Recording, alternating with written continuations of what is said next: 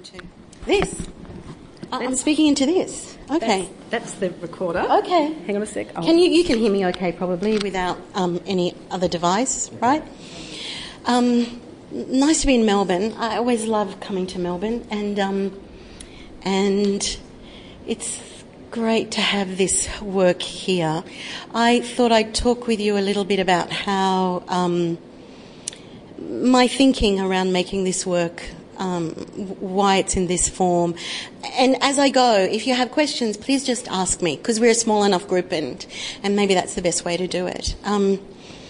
I wanted to talk first about, really why we're in a dome here and why it's called Rekindling Venus.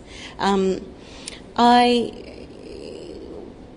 did a work in 2001 which was based on coral. It's called Hold Vessel 1, and it showed. So do you want to hold? Oh, do both. Oh, sorry. Okay. Okay, I'm multitasking with the technology.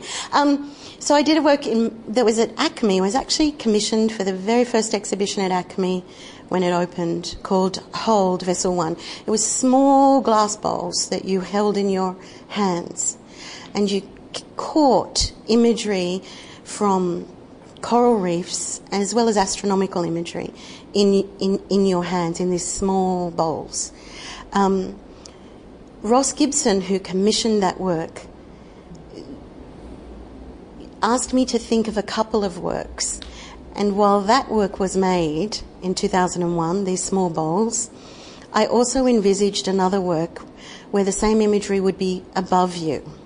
So that was 2001, and this work was made in 2012. So I guess what I want to say is I've been thinking about this for a very long time, and even way back then, I was working with scientists, a marine biologist in particular, called Dr. Anya Salih, who I still work with. Her main focus in terms of her work is to understand the fluorescent proteins in corals. And I'll talk a little bit more about them later. So I met Anya in 2000, and we've worked together since. At the same time, I was spending time with astronomers, and in particular a really incredible astronomical photographer called David Malan, who, if you know anything about astronomy, you will know something about him, because he developed a form of photography for astronomy pre-digital, using plates, glass plates, that enabled us for the very first time to see the colour of stars as we would see them if our eyes were sensitive enough to view light from that distance. So I spent some time in a residency with David Malan, and he talked to me about astronomy. I had taken to him a couple of little tiny images. One, which was of the birth of a star. It was one of his images. And the other, which was a coral spawning image.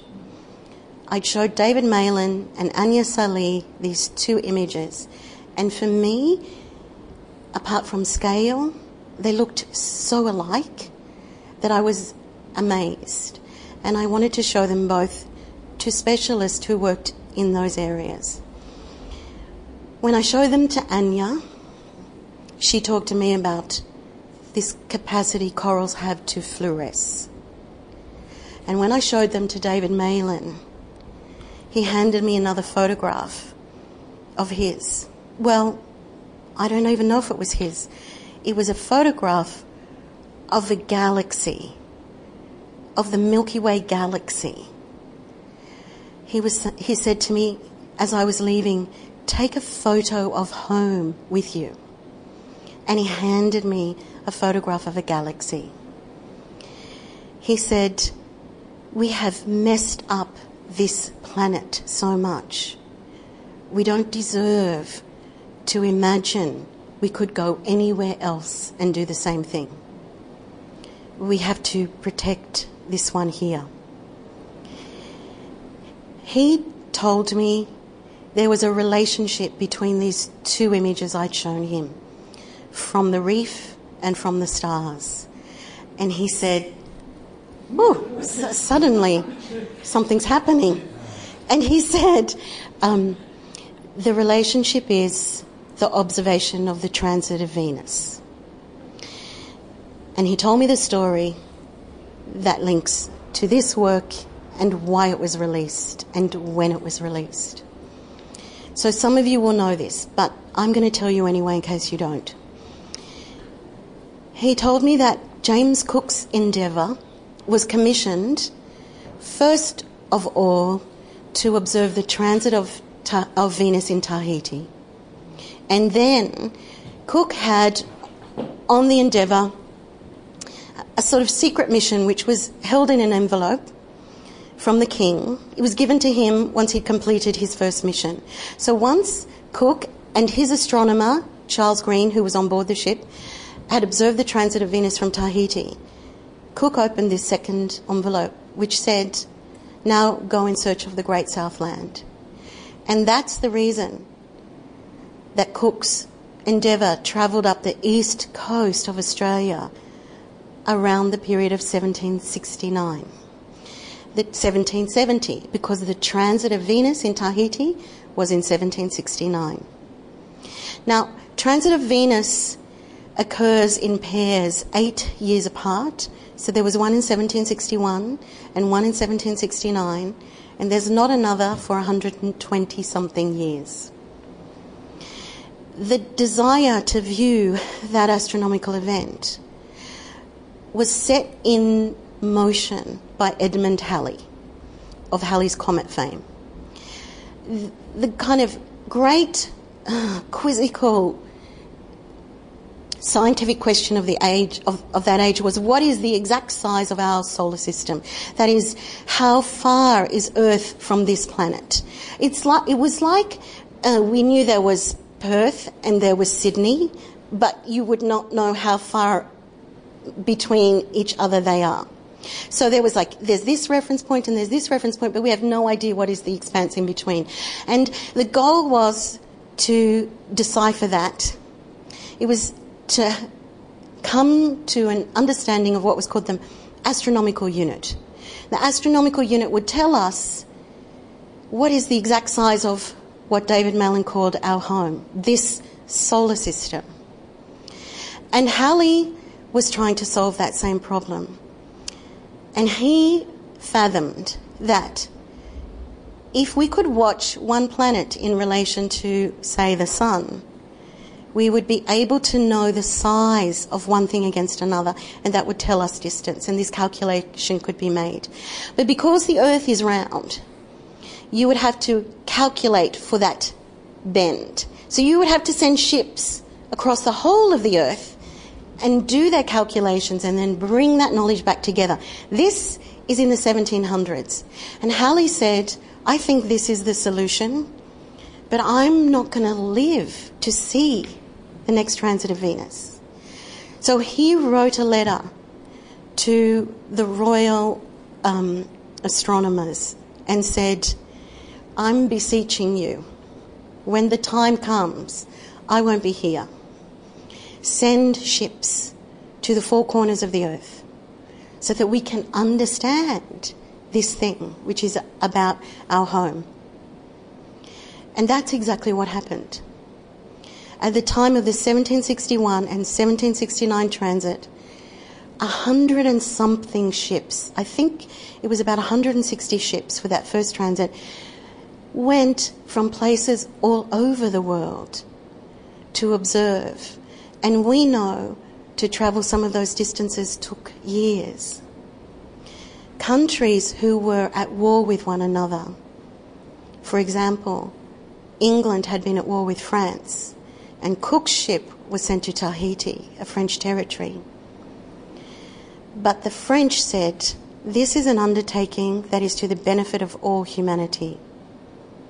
So we will allow a British ship into French territory to observe this event. That moment in 1761 and 1769 is known as the first attempt at global scientific cooperation. And it's the reason Cook's ship foundered on the coral reef heading up the east coast at Wreck Bay. So when I was thinking of this work, I decided to release it in time with the transit of Venus in 2012. And none of us in this room, I don't think, although no, maybe it's possible, we'll see the next one in 16 years. So I wanted to send this work like little tiny ships into digital planetariums around the world. Those very places that generally show us this vastness of stars, of solar systems and of galaxies, and instead to place us in relation to a coral reef in this same position of awe, to make us feel small in relation to this community, and to spend 22 minutes really, ideally, lying on the ground there as though you have fallen to the seafloor, looking upward at this incredible, powerful, extraordinarily complex ecosystem that is a coral reef. In 2001, 2000-ish, when I met Anya and the marine biologist she was working with, when they would talk to me about coral, they were distressed and anxious. This many years later, they have gone into a kind of scientific panic. And in the meantime, these corals are struggling to adapt to the many stresses that are placed on them.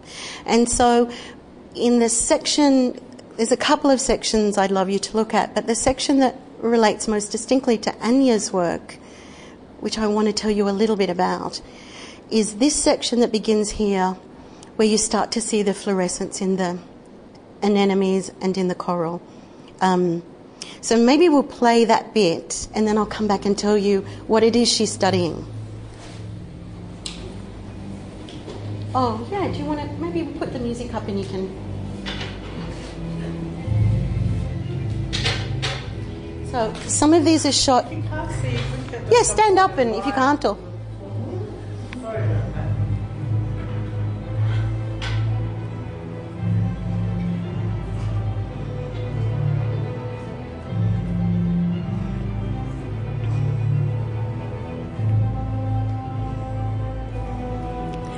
You can put it up louder if you want. I probably... Oh, is it? Oh, unusual. That can't be right.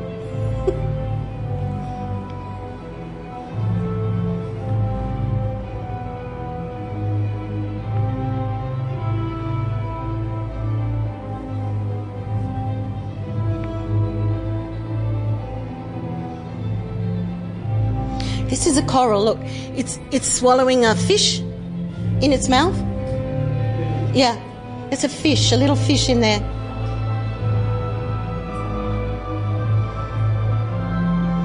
If you wave food around, it opens its mouth.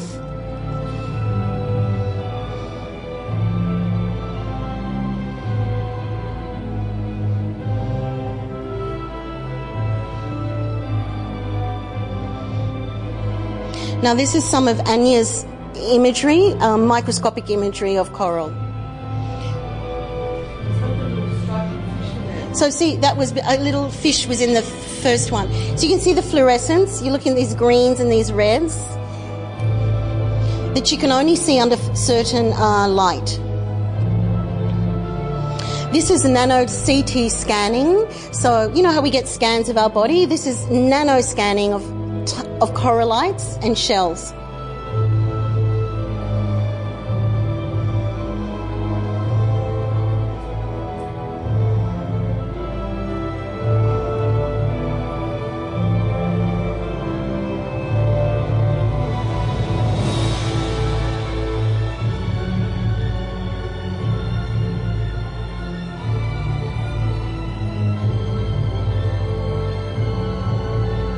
So it's showing you structurally how a shell builds itself.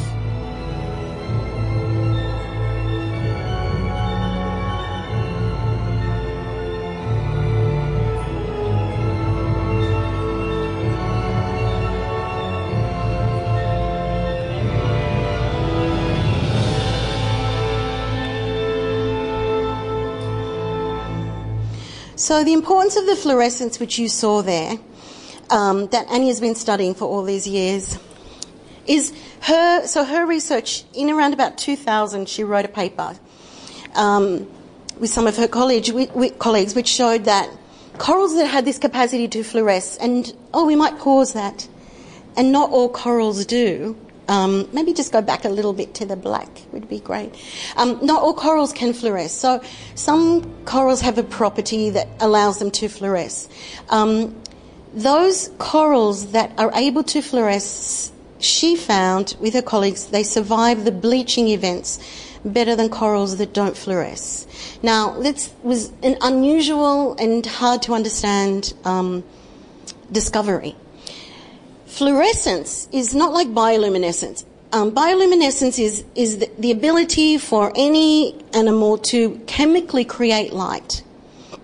Fluorescence is the absorption of light and re-emission of light in another wavelength. So, bioluminescence, like a firefly, is a bioluminescent creature.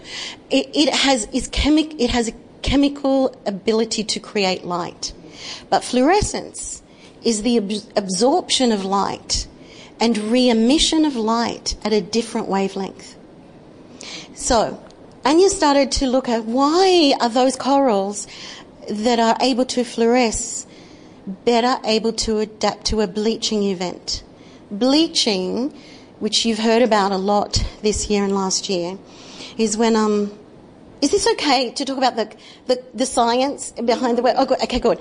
Because this is what I think is really useful in understanding what you're looking at here.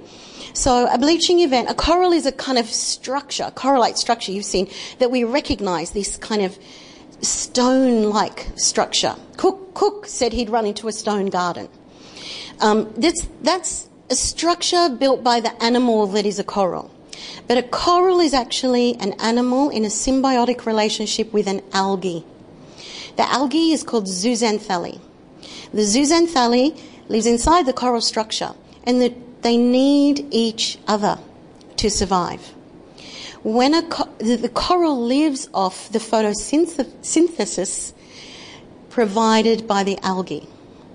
If the algae is gone, the coral starves. Bleaching is when a coral structure is so stressed, it releases the algae. It releases back into the water column the very thing it needs to survive. Anya found that the corals that could fluoresce, channel light in different wavelengths, survive the bleaching events better than those that could not. And onward, she and her colleagues have found that they are managing the absorption of light.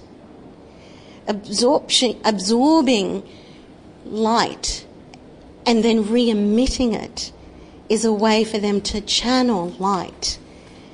That's because we know light and heat are one of the big problems for coral. So this is how clever a coral reef is. That they have evolved an ability to channel light in such a way as to protect themselves from exposure to increasing light and heat. What's happened this year is that there have been several bleaching events in close proximity. Last year and this year, I think it's been 3 events. We've had bigger bleaching events on the Great Barrier Reef before. In the 1980s, there was a huge event. But we have never had this level of coral death. Generally, what happens is the coral will absorb the zooxanthellae back inside its skeleton. But that's not what's happening. We share 90% of our genes with coral. We get stressed, they get stressed. They react to stress in exactly the same way that we do. There's some papers that are coming out that are saying human resilience is going to be linked to coral resilience, and human stress is linked to coral stress. So here's an example of that. You're a fisherwoman living in, somewhere in Malaysia, and you're losing your traditional ways. And a big company comes along and says, take this cyanide and use the cyanide for fishing, and we'll take all of this fish from you. And here's a big wad of money for that. And because you're stressed about your family and looking after them, you say yes. And then you use cyanide or dynamite or something destructive on a reef. Then you cause stress on the reef. Then you cause more stress for your family because there'll be less fish.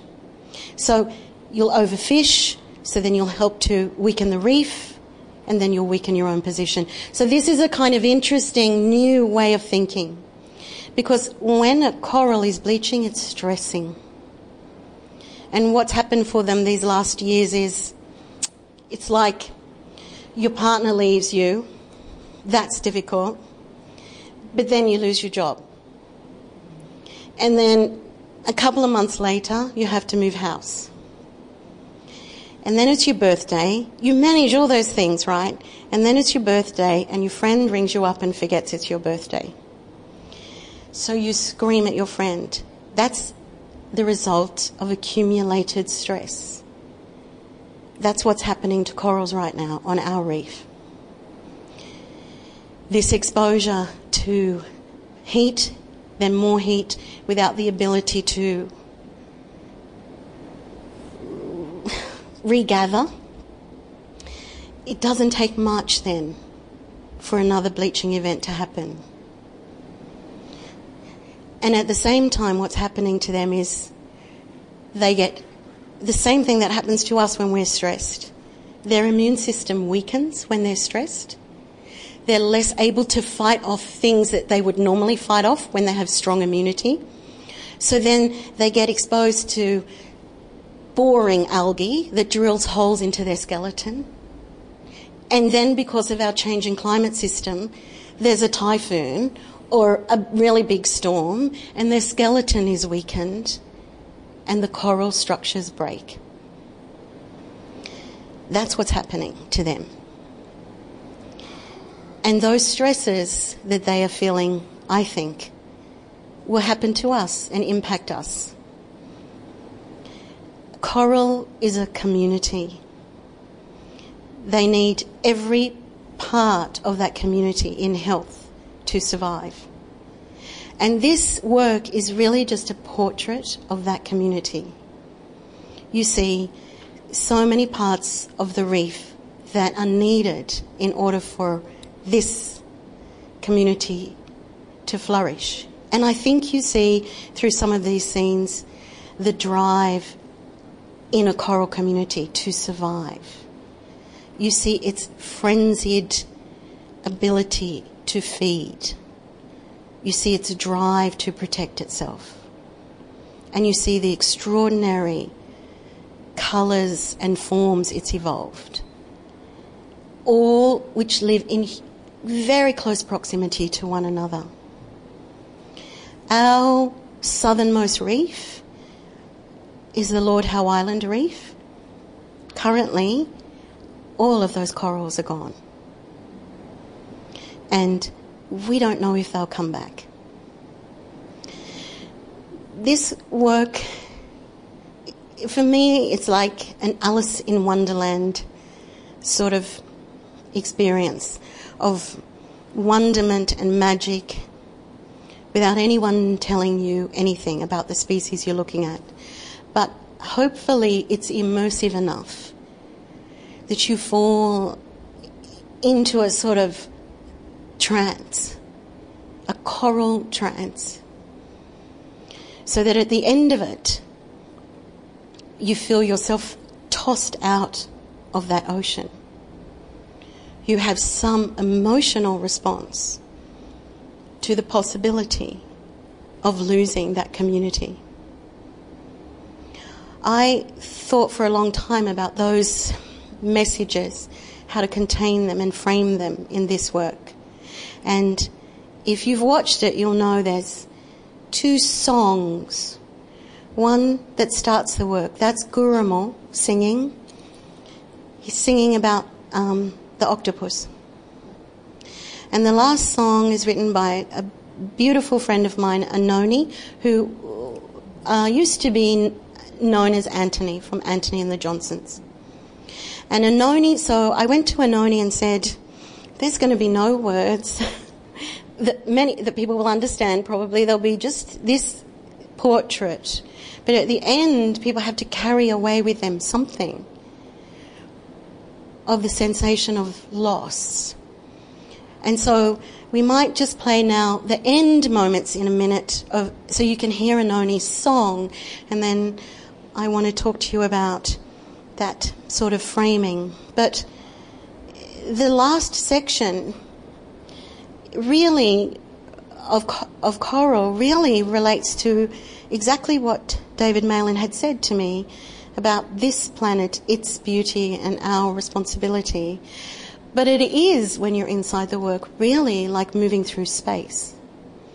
The footage shot under night by my incredible friend, cinematographer David Malin, who's been filming, he's been filming coral spawning since, I think it was maybe 1990. He doesn't film on the Great Barrier Reef anymore because there's been too much diversity loss. He films in Papua New Guinea. So those people who've been watching these reefs for a long time have already seen enormous decline. But this end section that we'll go to, you'll see this reminiscence of Halley, of exploration, of space, and of this underwater community. So we might go to that bit now. Oh yeah, we'll just end this little section. Can we skip along or not? Just a tiny bit? Yep. Oh, go back a little. It's very... Yep, just leave it there. We're nearly there. Now, so what you're going to see is this coral spawning event. It only happens once a year on the Great Barrier Reef after the full moon in November.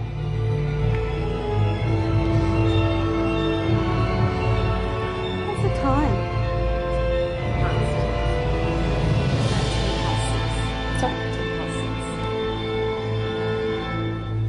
So this is coral spawning. Can we hear it? Oh, we've lost... Oh, here we go.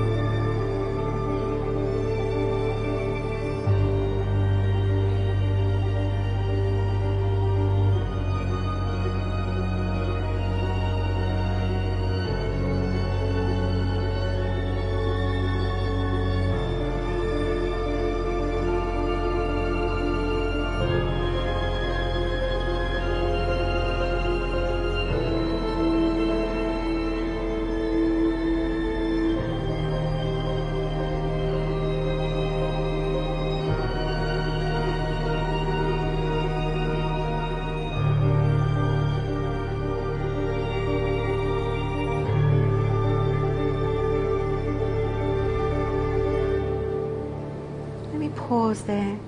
So the spawning event is this once a year. At least the cleverness of the coral is how does an animal that's fixed to the sea floor reproduce and get genetic diversity.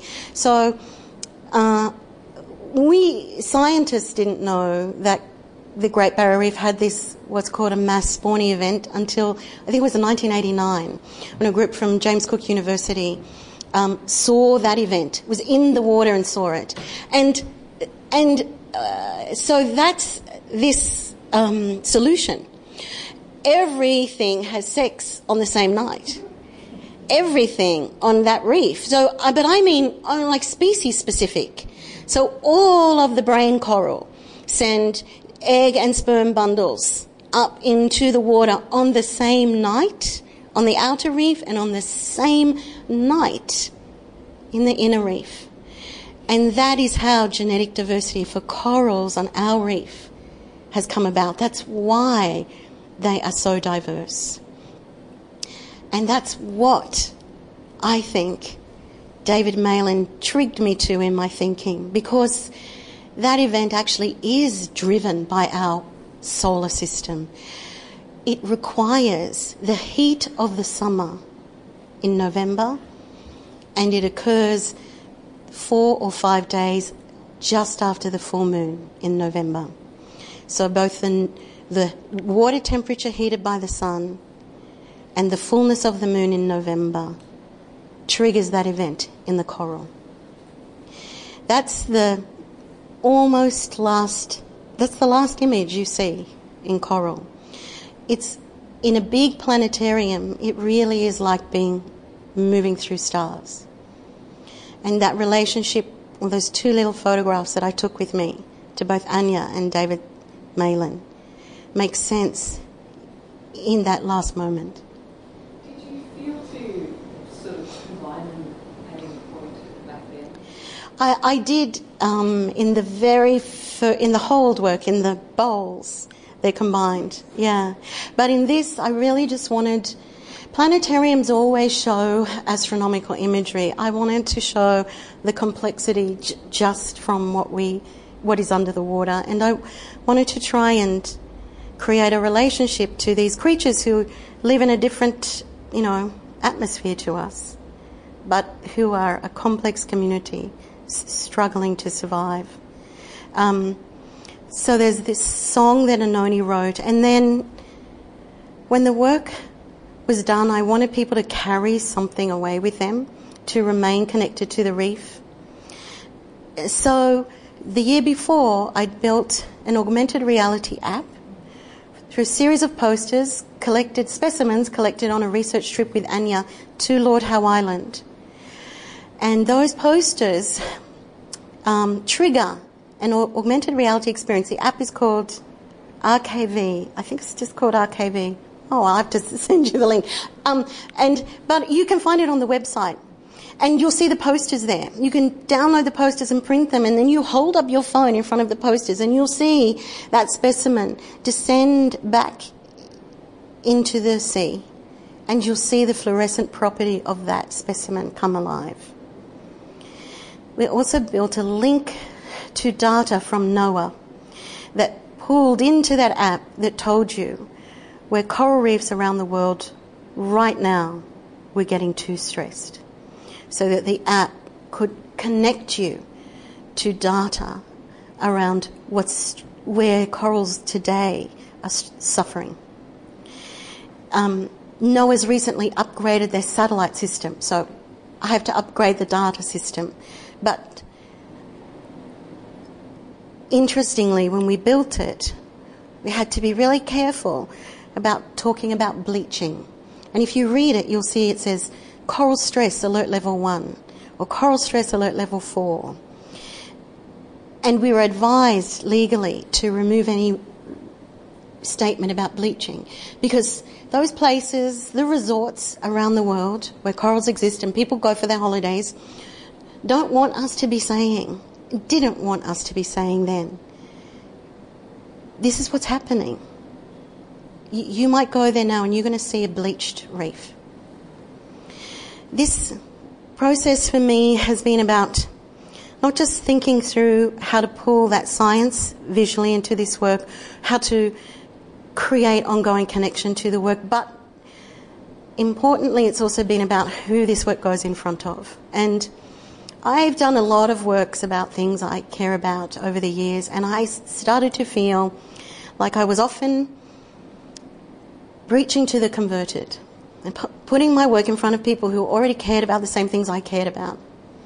And I had a kind of breakthrough a few years ago when this choral work was invited by the World Economic Forum to its summer Davos in Tianjin. So the then new cultural leader of the World Economic Forum had seen the presentation at the American Museum of Natural History, wanted to bring it to Davos. Davos is very controlled around space.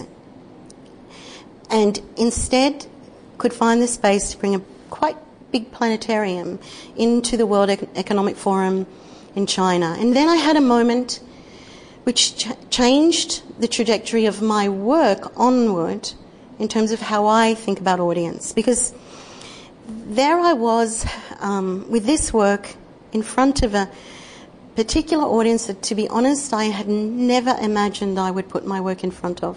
The kind of decision makers, heads of state and heads of industry who attend that very particular tent. And there was a moment, you wear these badges with the World Economic Forum and you key in to everywhere. People, everyone knows where everyone is at all times.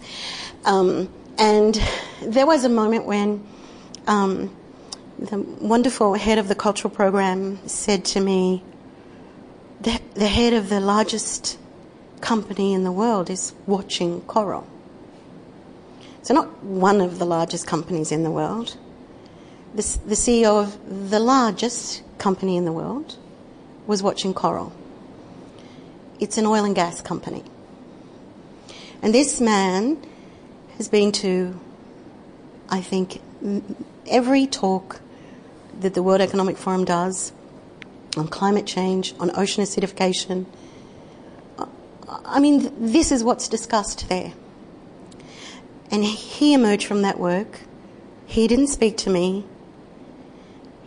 He went to the head of the World Economic Forum, Klaus Schwab, and he said, clearly we have to do something about this issue. And nothing was said to him, and no information was given to him. And for me, that was like a curveball. My whole working life, I have never imagined that particular audience. But now I value them immensely.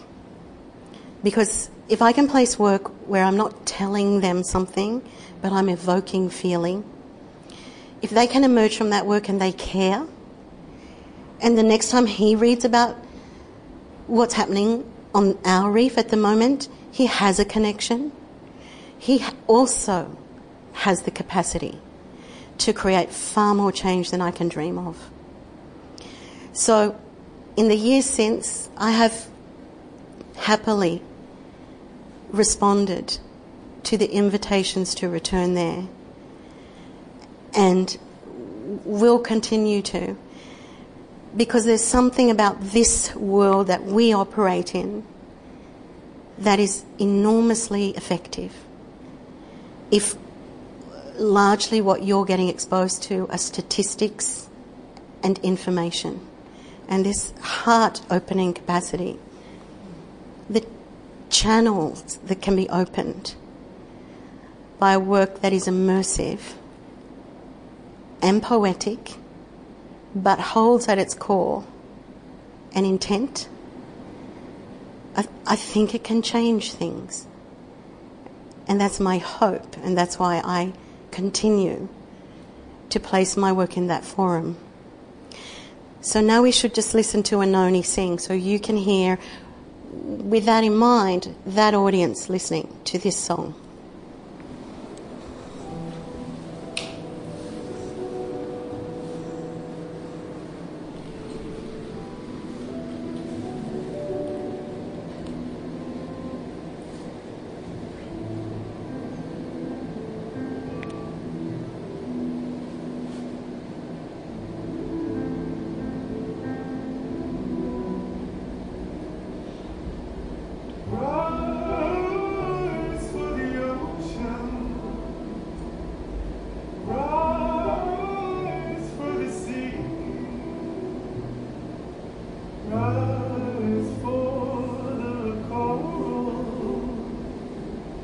Rising humanity, you hold the heart of this world. Rise, let me feel alive.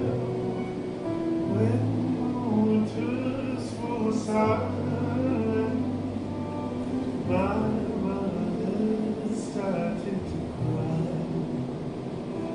crying for her children.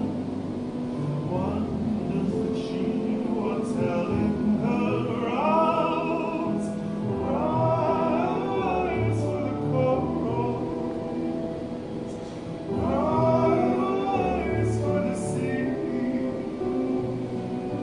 Rise while there's still something left to lose.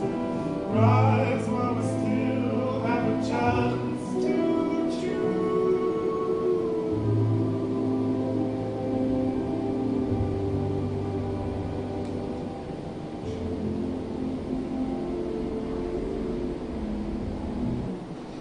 I think that's it. Thank